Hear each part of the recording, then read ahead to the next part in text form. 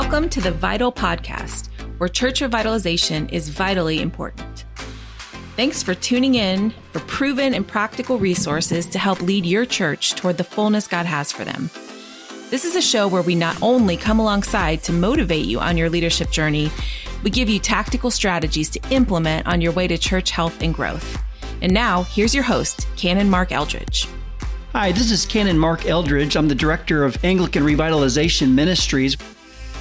I was recently asked, better criticized, with this question: isn't what you're teaching just rehashed boomer church growth concepts?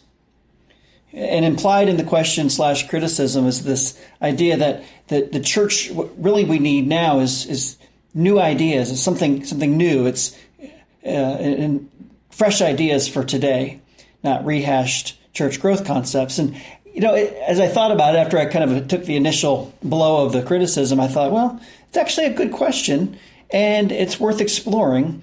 And so on today's podcast, I want to explore this idea, this question with you.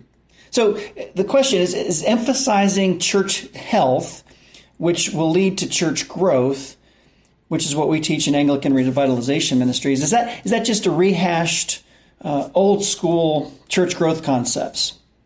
Just sort of taking old school ideas, rehashing them for today. And if so, do we need something new instead? Do we need, rather than that, have new ideas, the latest new way of doing church growth? And as I thought about that, I'd answer both of those questions. I'd answer the first one, yes, and the second one, no. As far as the first question, yes, the church growth absolutely for today comes from that church growth comes from church health, and that is just a rehashed concept. The idea of doing church in a way that's healthy, and that healthy balance of doing church will lead to growth is not a new idea. It's been around for a long time. I'd say for let's say roughly 2,000 years. And so no, on the second thing, we don't need anything new. We don't need the newest way of figuring out how to grow our churches. I'd argue that, and I've always argued that growing your church has never been about finding the latest, newest idea. Again, some would say fad, but I don't want to be kind of straw man arguments. But we don't need the latest, newest thing, but we simply need to do the oldest idea of how to do church well in a contextualized way for today. So it's nothing new. It's just constantly rehashing and figuring out, how do we do what we've always done? How do we do what the church has always done in a way that's relevant and applicable, that connects with people today?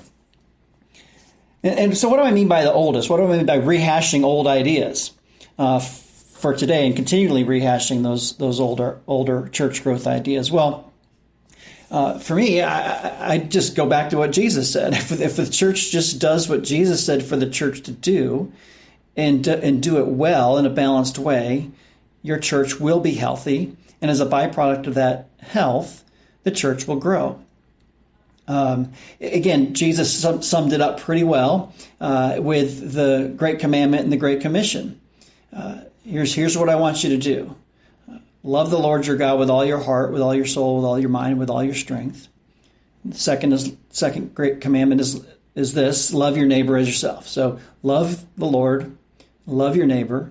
And in the Great Commission, as you know in Matthew's version, Matthew 28, go and make disciples of all peoples, baptizing them in the name of the Father, the Son, and the Holy Spirit, teaching them to obey everything I have commanded you.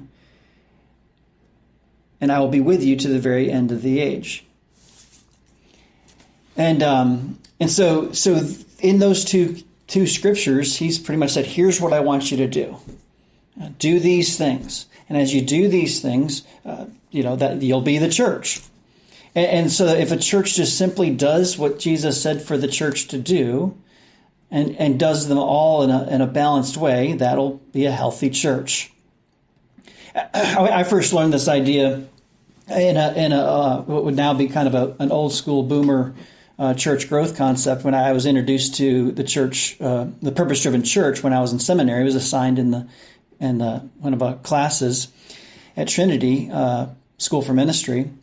At any rate, and I read it, and it was. I was like, oh, this makes sense. This makes complete sense to me.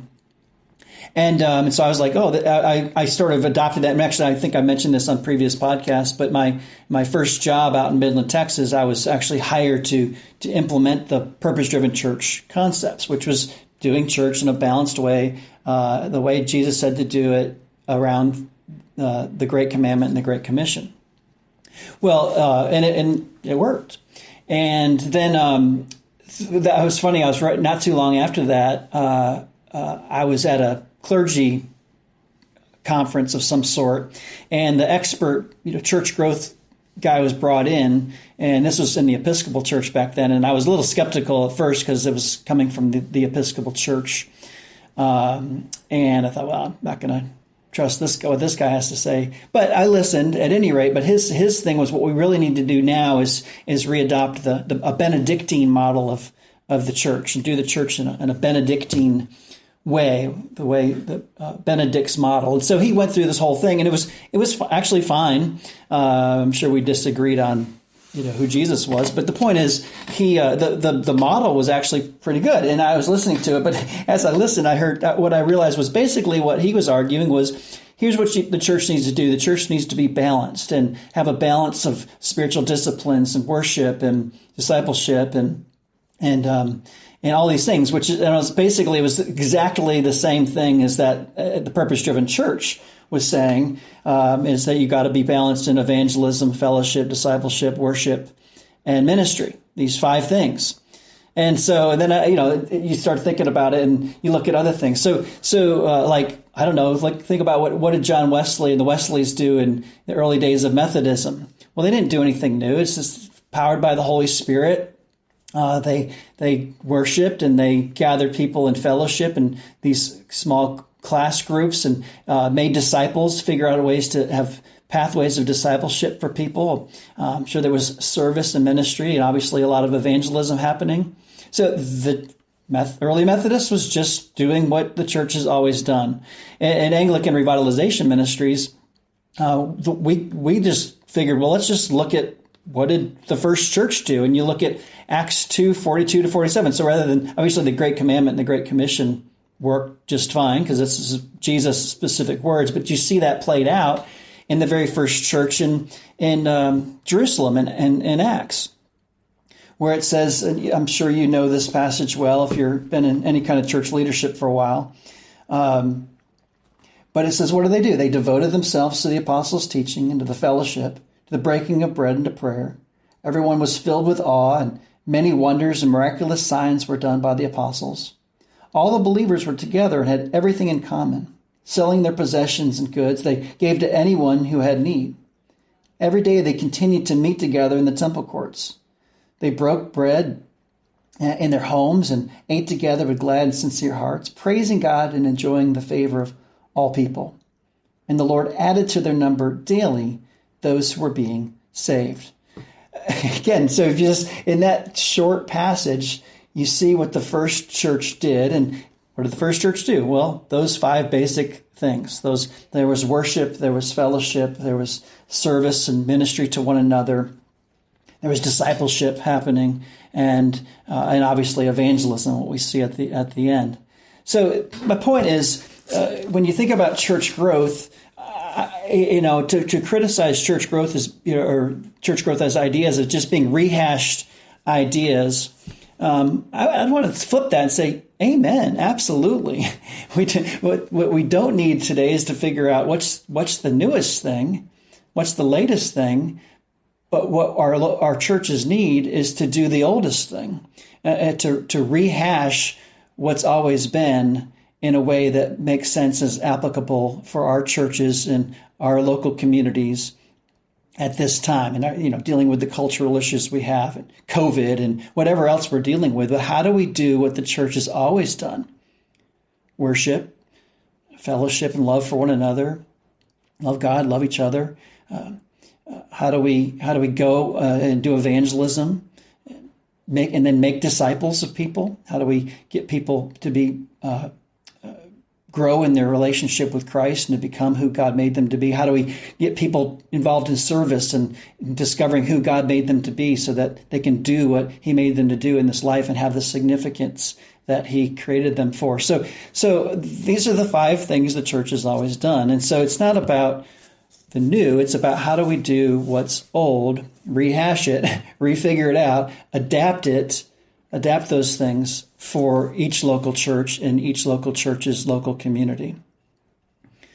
So I don't know, what do you think about that? I'd love to hear your feedback. If you think, yeah, Mark, that makes a lot of sense to me, and attaboy for sticking to your guns about rehashing the old and just sticking with what Jesus said and doing it in our context. Or maybe you say, you know what, I think you're off track. Maybe there are some newer, better ideas out there. And again, I'm not saying don't use technology and other new things like that. But you see what I'm saying. So if you agree with me, I'd love to hear from you. If you disagree with me, I'd love to hear from you as well. And if there's other things out there that would be helpful to help local churches grow and have an impact for the kingdom of God in our times that I don't know about, I'd love to hear it so I can share it.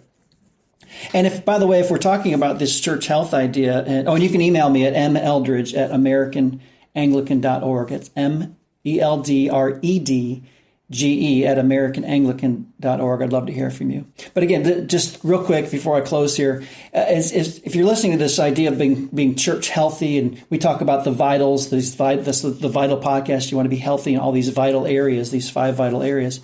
If you're like, I'm not sure how our church is doing, and we're not maybe balanced in those areas, a quick way to figure out how you're doing because again, it's all about being balanced, just doing all 5 areas well. Most churches do 1 or 2 areas well or strong, and not 3 areas, or maybe even 4 areas strong and not 1 area. But unless you have all 5 areas going well and doing them in a balanced way, the church isn't healthy.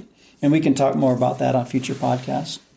But if you want to know how is my church doing, well, we have a great diagnostic tool called a church health assessment that we offer in partnership with Asbury Seminary. And if you want to go to our website at churchrevive.org, churchrevive.org, you can find the church health assessment there. Click on it, follow the instructions, register your church, and you can kind of get a like checking your vital signs at the doctor.